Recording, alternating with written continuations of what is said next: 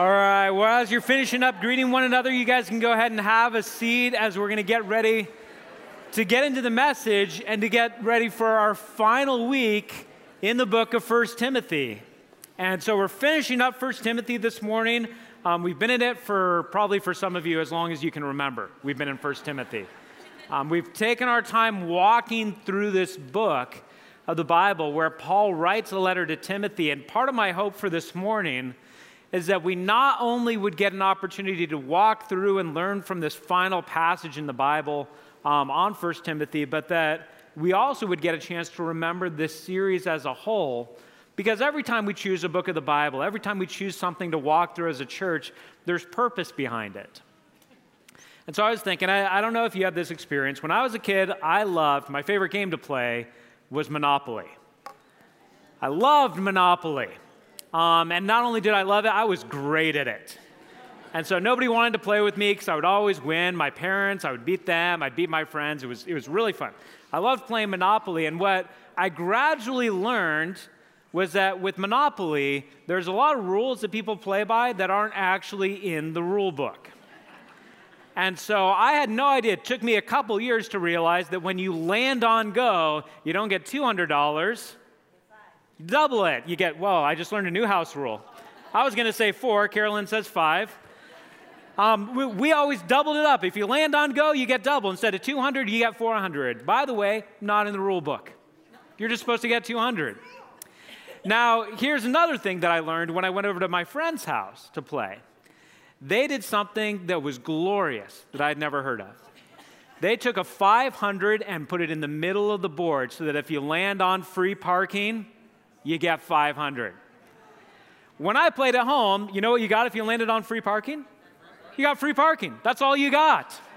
And so when I learned this, we began to change the way we played Monopoly in our house. We not only put the 500 in the middle, which was great, but anytime anything came up related to taxes, that would go in the middle also. So, if you're familiar with it, you know that space right after go that you land on and it takes your 200 away from you right away? That 200 goes in the middle. If you were in jail and you had to pay the $50 to get out of jail, which $50 to get out of jail, that's a pretty good deal. That would go in the middle. If you picked up any card that had something to do with taxes and you had to pay it, that would go in the middle so that we could get back. It was great playing that way. But you got to be careful with Monopoly because you got to make sure anytime you're playing, you establish the way you're playing beforehand. Because there are the official rules and then there are the house rules. And the official way that it's being played doesn't necessarily tell you how it's going to be played in the specific house that you're in. And here we are. We're finishing up 1 Timothy. And we've called this series, In This House. And in essence, what we've done is each week we've walked through a different house rule of how we as the people of God, we as the people rescued from death by Jesus Christ, how do we live? Because it's not the same as the house rules for the world around us. And so I want to put them up on the screen. Some of you have seen that gradually out in the lobby, we've put these up on chalkboards as we've walked through this series. But I wanted us to take a minute just to remember where we've been with these profound things that Paul is writing to Timothy about how about how the church functions. And we started all the way back at the beginning with the overarching house rule that we love the church. We're not consumers, we're members of the body of Christ. And within that, we cling to the truth as it's revealed in God's word. And we revel in the grace that God has poured out in Jesus. And this isn't leisurely, we fight for faith. We pray and lift our voices to God. We build one another up instead of just being about ourselves. We embrace our roles, whether that has to do with the church or the home or society. And when it comes to leaders, we're more concerned with character and consistency than we are with giftedness or charisma. We value leadership. We take it seriously. We serve one another and we display the gospel. And then we got into chapters 4 through 6 and went on with more house rules that we enjoy the good gifts of God instead of feeling guilty about what God has given us. But in the middle of all that, we still embrace discipline instead of being led away by our whims. We talked about the fact that we all have a gift, we all have a calling, and we live to fulfill that calling before God. And part of that has to do with the fact that we take care of the needy, the fact that we honor our leaders, and the fact that whatever our station in life, we all serve one master. And then we've continued on just the last couple weeks where Gary walked us through 2 weeks ago, the fact that we practice contentment. And then Kevin just walked us through last week the passage that said that we look to Jesus. And this morning we return, in the final passage in 1 Timothy, we return to the subject of money. And Paul's going to tell Timothy that we lay up treasure. We think about riches in a different way than the world around us does. And I wanted to start with this because I know we tend to just kind of move on from things. We're like, all right, next week is Advent. We start into the Christmas season. The decorations are already up. We're kind of moving on from this. And we will move forward from this. But we don't want to move forward from our time in this letter without considering what is it that God wants each of us to take away from this. There may be one or two of these house rules that are especially speaking to where you are right now and to God's calling for you. So as we take in this final house rule in the letter, we want to think about it as a whole also. And what I'm going to do is I'm going to read through the final passage now in 1 Timothy chapter 6. So if you have a Bible and you haven't already turned there, you can turn to 1 Timothy chapter 6. If you don't have a Bible, the verses will be up here on the screen as I read through them. I'm going to read through 1 Timothy chapter 6, verses 17 through 21. Command those who are rich in this present world not to be arrogant, nor to put their hope in wealth, which is so uncertain, but to put their hope in God, who richly provides us with everything for our enjoyment. Command them to do good, to be rich in good deeds, and to be generous and willing to share. In this way, they will lay up treasure for themselves as a firm foundation for the coming age, so that they may take hold of the life that is truly life. Timothy, guard what has been entrusted to your care. Turn away from godless chatter and the opposing ideas of what is falsely called knowledge, which some have professed, and in so doing have departed from the faith. Grace be with you all. This is God's word. Let's pray together before we move forward. Father, thank you for your word. Thank you for this letter that we've got to walk through. We pray that the way we live as your church, as your people who have been bought by the blood of Jesus and indwelt by the Holy Spirit, we pray that we would live lives that are so countercultural that your light shines through us. We pray that in this house we reflect you. And we pray that you lead us through this final passage and speak to us in the ways that you want us to hear.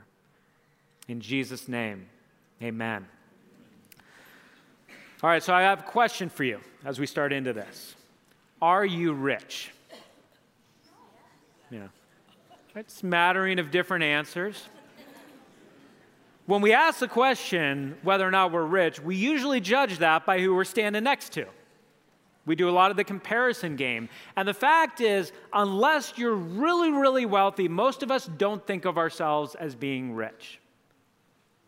But it's important that we ask this question because you may have noticed in reading through the passage, it's primarily addressed to those who are rich. So let's just try to do something right here.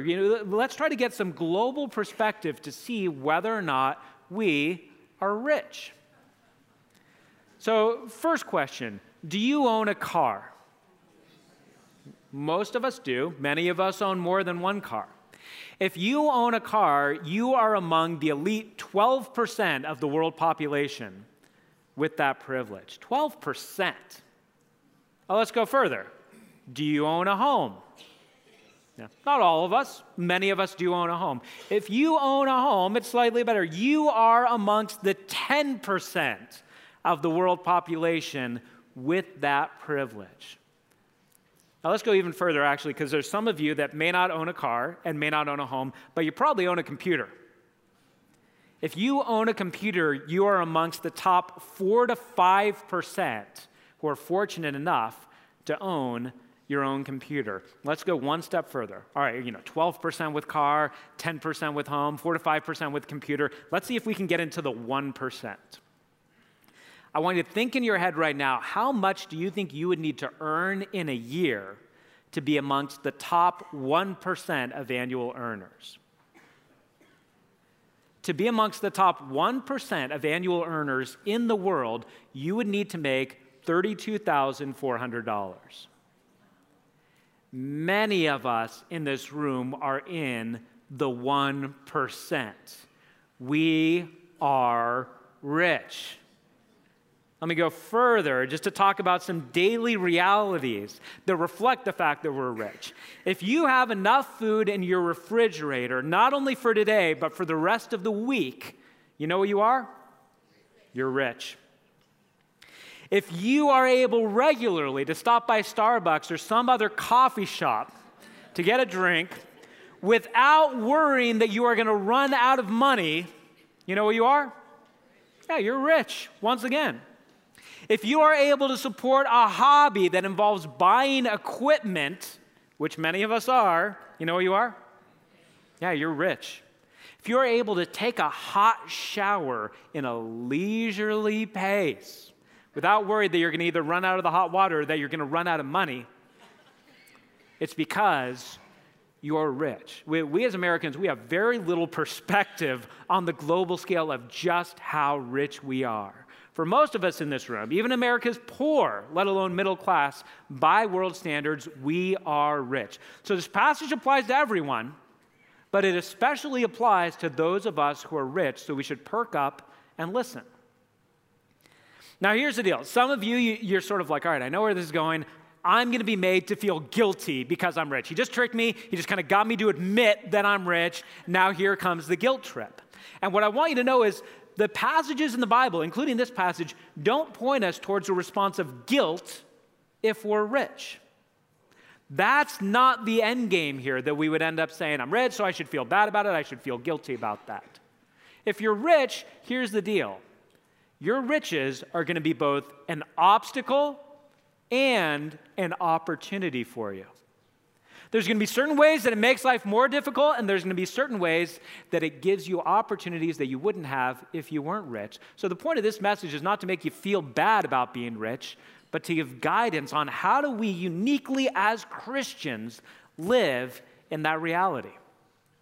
And in these verses, Paul is going to talk to us about 3 qualities that we want to practice, especially for those of us who are rich.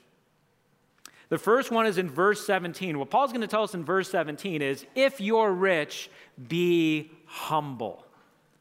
Let's look through this verse again. Command those, all right, Timothy, you've got a church full of people. Command those who are rich in this present world not to be arrogant, nor to put their hope in wealth, which is so uncertain. Command those who are rich. He doesn't say to Timothy, if there are rich people in your church, tell them they shouldn't be rich. It's not godly to be rich. He says, some of the people in the church are going to be rich. Command those who are rich in this present world. Do you notice that qualifier there? Those who are rich in this present world. He's pointing towards something that he says a few words later, where he says, wealth, which is so uncertain. Many of us right now are rich in this present world. That doesn't mean that's going to last. Way back, a bunch of years ago, after Hurricane Katrina hit New Orleans, I had an opportunity to go there a couple months later. So this was, I think it was October. It was about 2 months after the hurricane hit and just devastated the city. So 2 months later, we went to gut houses. Just went into houses that had been ruined by the hurricane and took everything out of it and put it in the front yard so it could be dealt with. And there were 2 things that kept going through our minds as we were gutting the houses. I'll tell you what they are. The first one was 2 months ago, these people had a lot of stuff. How much do they have now? They've got nothing. They had a house full of stuff, and now they have nothing because of one hurricane. That was the first thought. The second thought was not terribly noble. The second thought that we kept having is, why do these people have all this junk? Our job would be so much easier if they hadn't accumulated all this stuff. And some of the stuff you're taking out of the house, you're like, why do they own this? Why do they have this? I'm sure that they don't use this. You don't need this much stuff. And then, of course, you know what we immediately started thinking? Started thinking of our houses back home, and we were like, do we really need all that stuff? It's a sobering reality when you lose everything to suddenly realize how much excess stuff you have. Timothy, you got some people in the church who are rich in this present world. Remind them that wealth is uncertain. Remind them that it may not last very long. So I went through this thing at the beginning, convinced probably most of us in this room, you are rich for now. Who knows what the future holds? You're rich for now. There may be a wave, there may be a storm, it all might be wiped out. And that's why it's so significant that he says, command those who are rich in this present world not to be arrogant, nor to put their hope in wealth. Now, you don't have to be rich to be arrogant. Anybody can be arrogant. But if you're rich, you're going to be extra tempted to be arrogant in a different way because you're going to be tempted to look at all of your accomplishments and look at your status and conclude that all of that happened because you made better decisions than all the other people who don't have as much as you do. If they would have been just a little bit more like me, they wouldn't be so down in the dumps financially right now. Command them, Timothy, not to be arrogant, nor to put their hope in wealth, nor to think that their wealth is what's going to save them. Arrogance can go along with riches, and there's many stories in the Bible that talk to us about this. One that stands out is in the book of Daniel, and it has to do with King Nebuchadnezzar, the king of Babylon. And his story is told in several different parts of the Bible, but in Daniel chapter 4, we get a story about Nebuchadnezzar that reminds us how easy it is for God to humble the proud. If you want to look this up later, you can look it up in Daniel chapter 4. I'll just kind of sum this up for you. Daniel chapter 4, we get the story of Nebuchadnezzar, king of Babylon, which was not only the greatest empire of that time, but was probably the greatest empire that the world had ever seen at that time. And there were Jews in exile in Babylon during the time that this took place. And what happens is in chapter 4, Nebuchadnezzar is warned that if he doesn't humble himself, God will humble him. But despite the fact that he's warned, we read in Daniel chapter 4, starting in verse 29, 12 months later, as the king was walking in the roof of his royal palace of Babylon, he said, "Is not this the great Babylon I have built as a royal palace by my mighty power and for the glory of my majesty?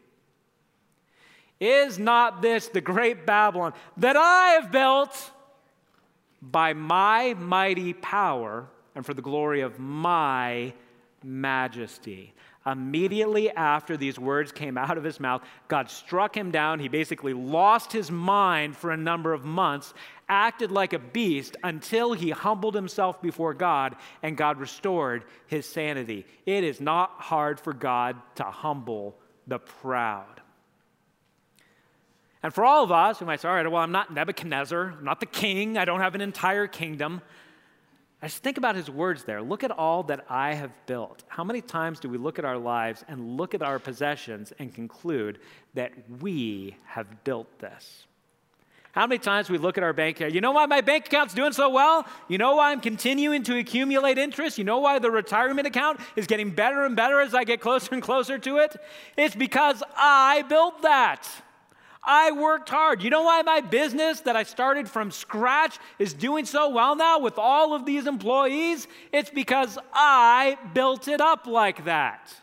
You know why our house is so comfortable and why we have so many luxuries to enjoy? It's because I built it up like that. You know what you've built?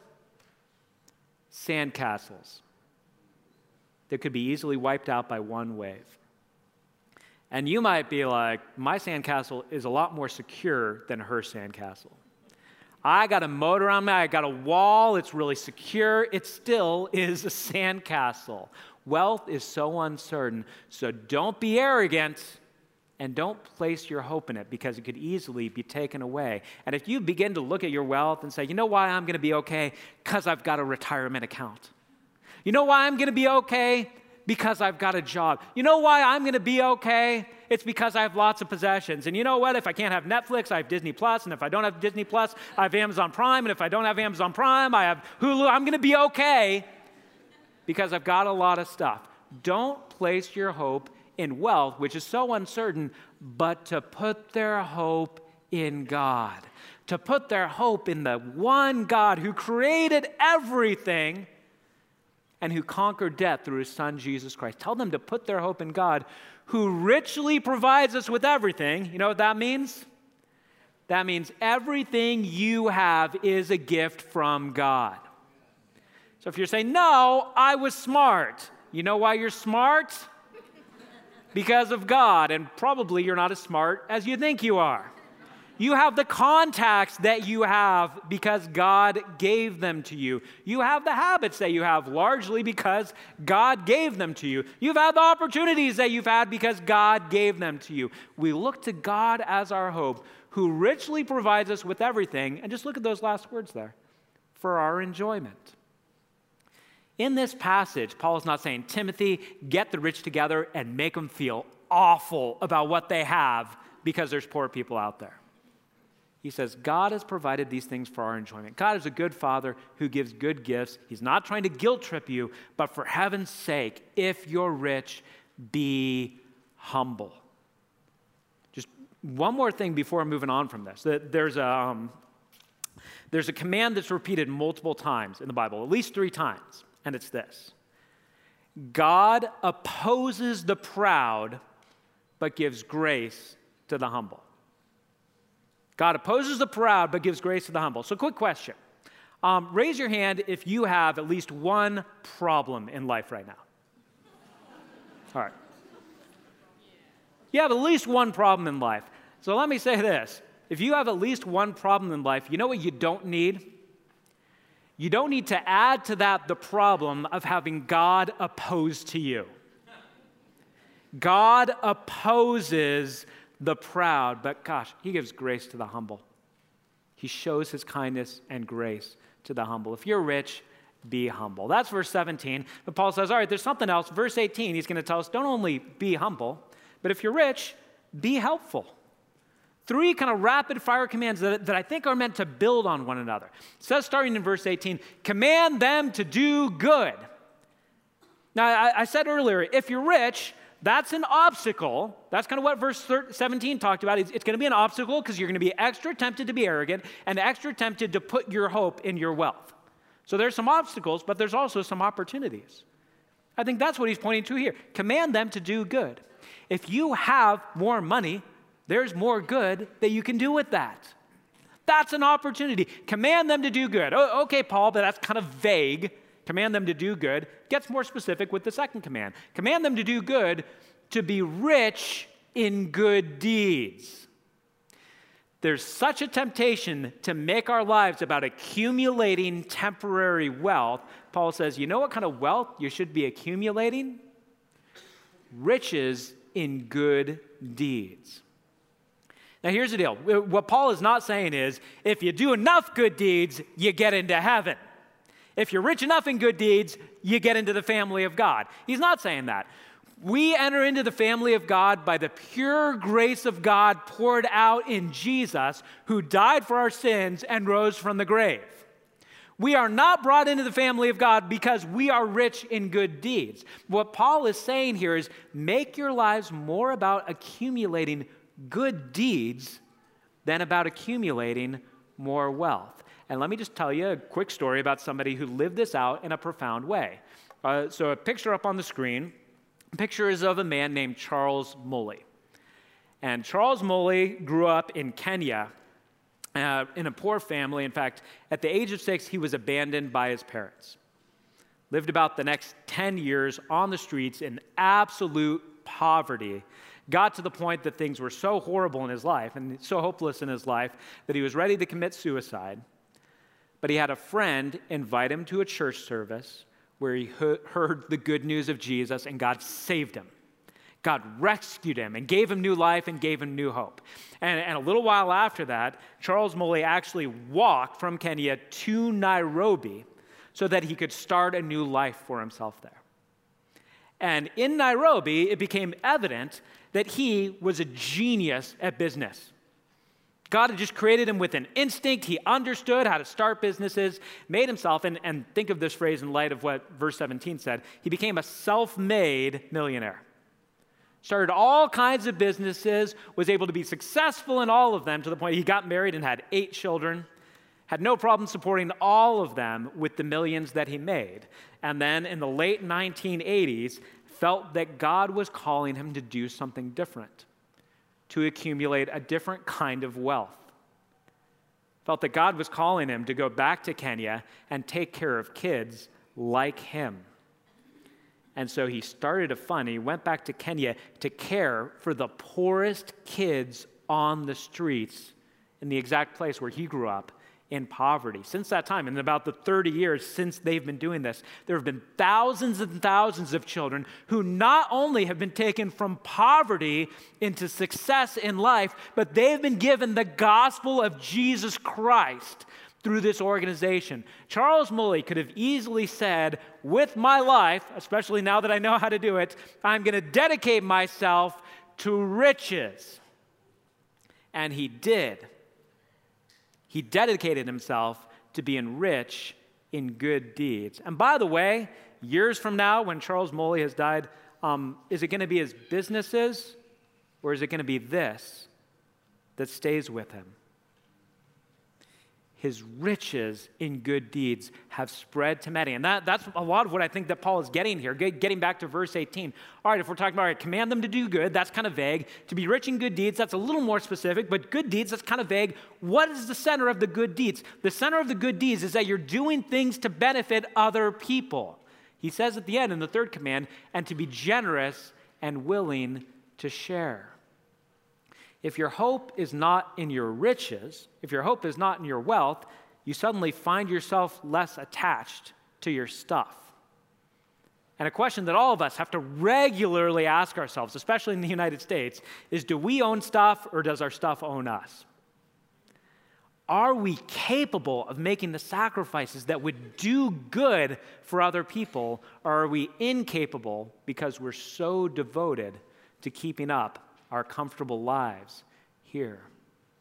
To be willing to share. And that goes for all, first of all, as Americans, we've got to at least look at this and say, all right, we have so much extra.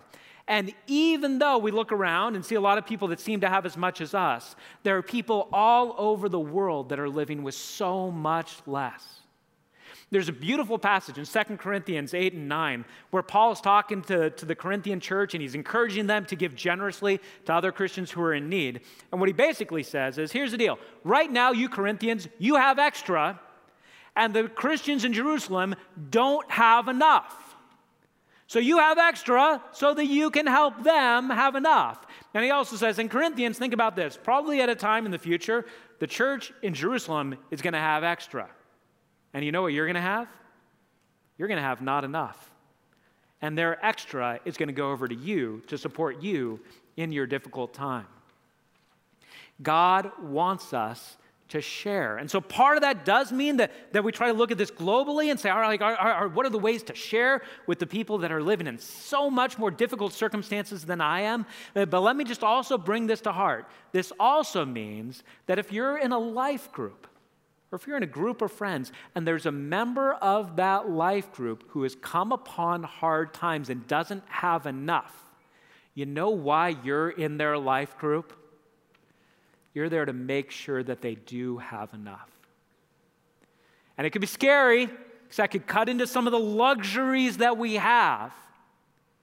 Paul says, you know what? If you have riches, it's not just to be comfortable. If you have riches, it's to be helpful. So be humble, deal with the heart, deal with your mindset, deal with all that. Make sure you're humble. Make sure you're not arrogant and you don't have your hope in riches. but also make sure you're helpful. Use the opportunities God has given you to share with those who need. Be humble if you're rich. Be helpful if you're rich. And finally, in verse 19, he's going to say, if you're rich, be heavenly minded. In this way, and what he means, in this way refers back to verse 18 where he's talking about doing good and being rich in good works and sharing. In this way, if you live this way, in this way, they will lay up treasure for themselves as a firm foundation for the coming age, so that they may take hold of the life that is truly life. In this way, they will lay up for themselves treasure as a firm foundation. And you know, some of you are at the life stage that I'm at right now, where, I have kids in the home and they're growing and I'm thinking about them and thinking, gosh, I want to get them off to a good start. I want to be able to give them enough and give them the opportunities that they have a firm foundation for life, that they understand how the world works, they understand how to make money. I want them to get started. And a lot of times when I think of the firm foundation, when I think of being on solid ground, I think of it financially. I want to make sure that they're taken care of financially. For parents who are like me at this stage, let's just pause and remember that the best thing that we can give our kids is not simply solid footing for finances in this world, but solid footing for eternity. By laying up treasure, by doing what Jesus says in Matthew chapter 6, where he says, don't store up treasures here on earth, store up treasures in heaven. By doing that, we're teaching our kids to lay up a firm foundation. Let me also say this. I know that there's a lot of you in here that you are younger. At least, in my opinion, you're younger. You're younger than me. You're in junior high or you're in high school, and you might be looking at this and saying, all right, well, this is an important passage. At some point, I'll have money. At some point, I'll have money, and at that point, I'll start being generous. I would just say there's a lot of people in this room that would tell you it doesn't get easier to be generous once you have money. And so if I can just give some pastoral advice, I'd say as soon as you have money, start giving. As soon as you have a little bit, start the habit of being generous with it. Jesus says the one who's faithful in a small thing will be faithful in a great thing. You're not going to be faithful as a millionaire if you're not faithful when you're working a small job and faithfully giving to the Lord. He says, in this way, they'll lay up treasure for themselves as a firm foundation for the coming age. You may be rich in the here and now, but don't you want to be rich in the coming age?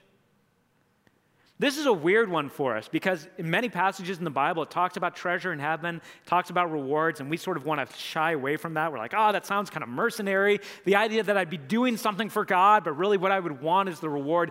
Maybe I'm not supposed to do that. Let me just say, Jesus says he wants you to do that. Jesus says, do it for the reward. Do it because it will pay off. Do it because treasure in heaven is better and also more solid than anything you could store up in the here and now. Lay up treasure in heaven. And he says at the end, so that they may take hold of the life that is truly life, which is really similar to the passage that Kevin walked us through last week when there was the part that said, take hold of eternal life. He's not saying, save yourself.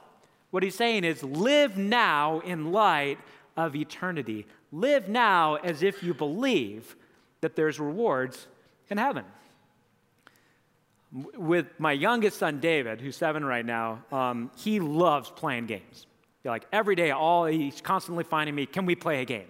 He loves the game of life, which is, sort of like Monopoly, except the cool thing about the game of life is when you're done, you have a lot of money. Monopoly, you win, and you're like, I got $2,000.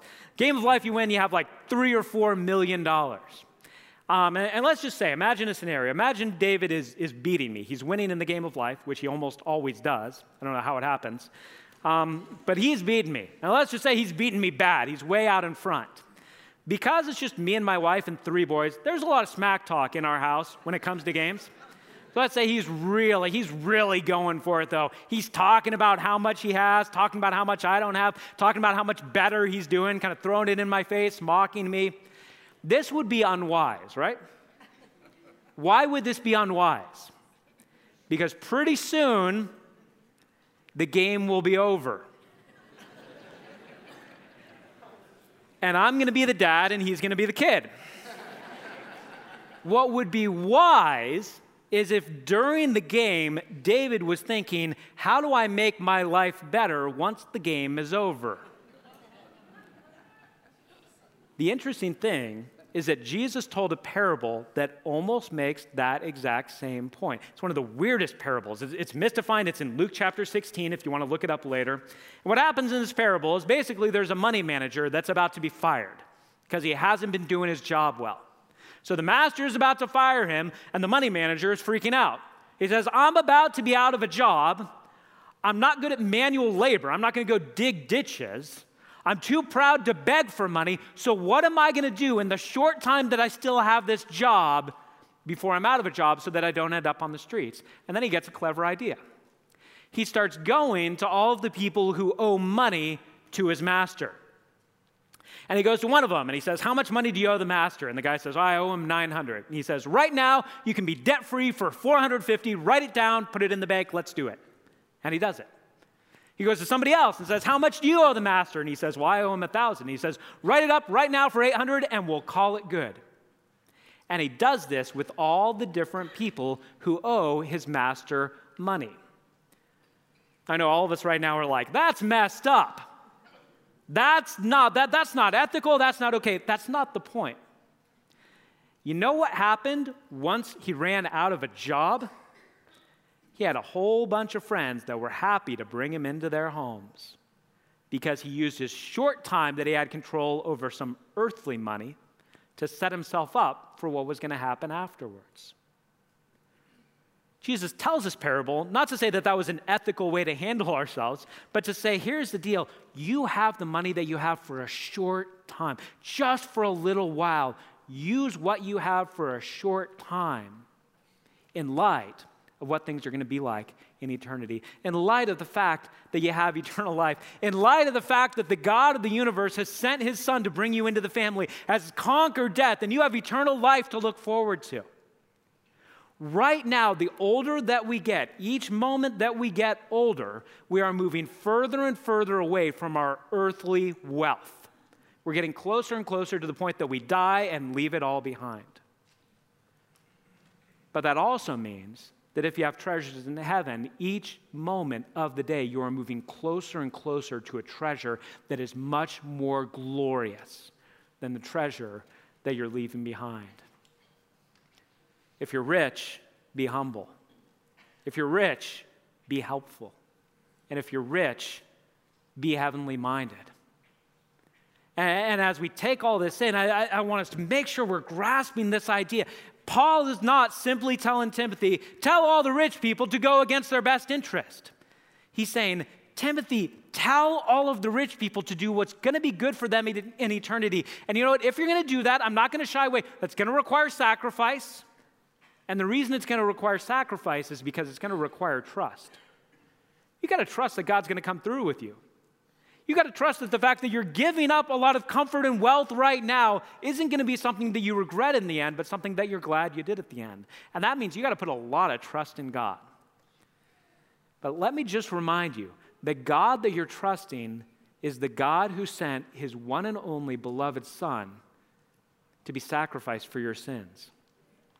The God that you're trusting is the God who would rather send his son to die than leave you out of heaven.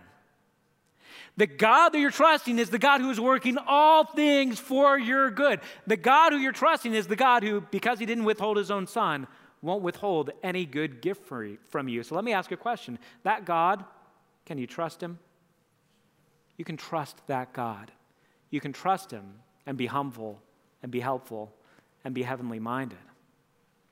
And in a minute, what we're going to get to do is we're going to get to celebrate communion as a reminder of the solid ground that we're on when we trust God. But before we do that, I want to read through the last couple verses of this, because the way that Paul ends this letter, after this passage about the rich, is to remind us of the letter as a whole, to remind us that this command to the rich isn't something that's isolated, but it's a part of this entire letter, where in verse 20 he says, Timothy, guard what has been entrusted to your care. He's talking about the gospel. He's saying, guard the gospel. Make sure people aren't led astray by things that are distracting them in the here and now. Timothy, guard what has been entrusted to your care. Turn away from godless chatter and the opposing ideas of what is falsely called knowledge, which applies to all kinds of false teaching. But for today, we should especially be thinking of guard yourself, turn away from all of the chatter that's trying to convince you that riches in the here and now is all that matters. Turn away from that because it's important, because if you don't turn away from it, you might be like the people in verse 21, which some have professed and in so doing have departed from the faith. 2 weeks ago, Gary walked us through the passage on contentment, which said, not that money is the root of all evil, but that the love of money is the root of all kinds of evil, and that some, because they want it, depart from the faith and pierce themselves with many griefs. He says, Timothy, remind all of them that the gospel is the main thing. Remind all of them why they're trusting God enough to be generous with their wealth. It's because God is trustworthy. And as we get ready for communion, and if you're helping with communion, you can head to the back now. But as we get ready for communion, here's what I want to encourage you for. This is always a time where we get to remember. Communion is about remembering the sacrifice of Jesus Christ, that he gave us this symbol to remind us that his body was broken, that his blood was shed. And it's a thing that we do for those of us who are Christians, not as some kind of magical formula, but to remember the great sacrifice that was made. And what I want to invite you to do today is not only to remember that your soul has been saved because of that sacrifice, but to remember that when it comes to money, the reason you can trust God as he leads you into uncertain sacrifice is because that is the same God who sent his son for this profound sacrifice. Let me pray for us as we prepare. Father, thank you so much that you've shown yourself trustworthy. Thank you so much that you speak to those many of us in this room who are rich, and that you don't cast us off, but you instruct us on how to live. Father, I pray that during this time of communion that you are honored. I pray that we are drawn close to you, and I pray that you build us up in trust for you as we experience these elements and experience this time of remembrance. Father, shine your light through us as a church. May we live out your house rules, not just because we're trying to keep a bunch of rules, but because we're looking to display the gospel of Jesus to the world around us. We pray this in the name of our great Savior, Jesus Christ. Amen.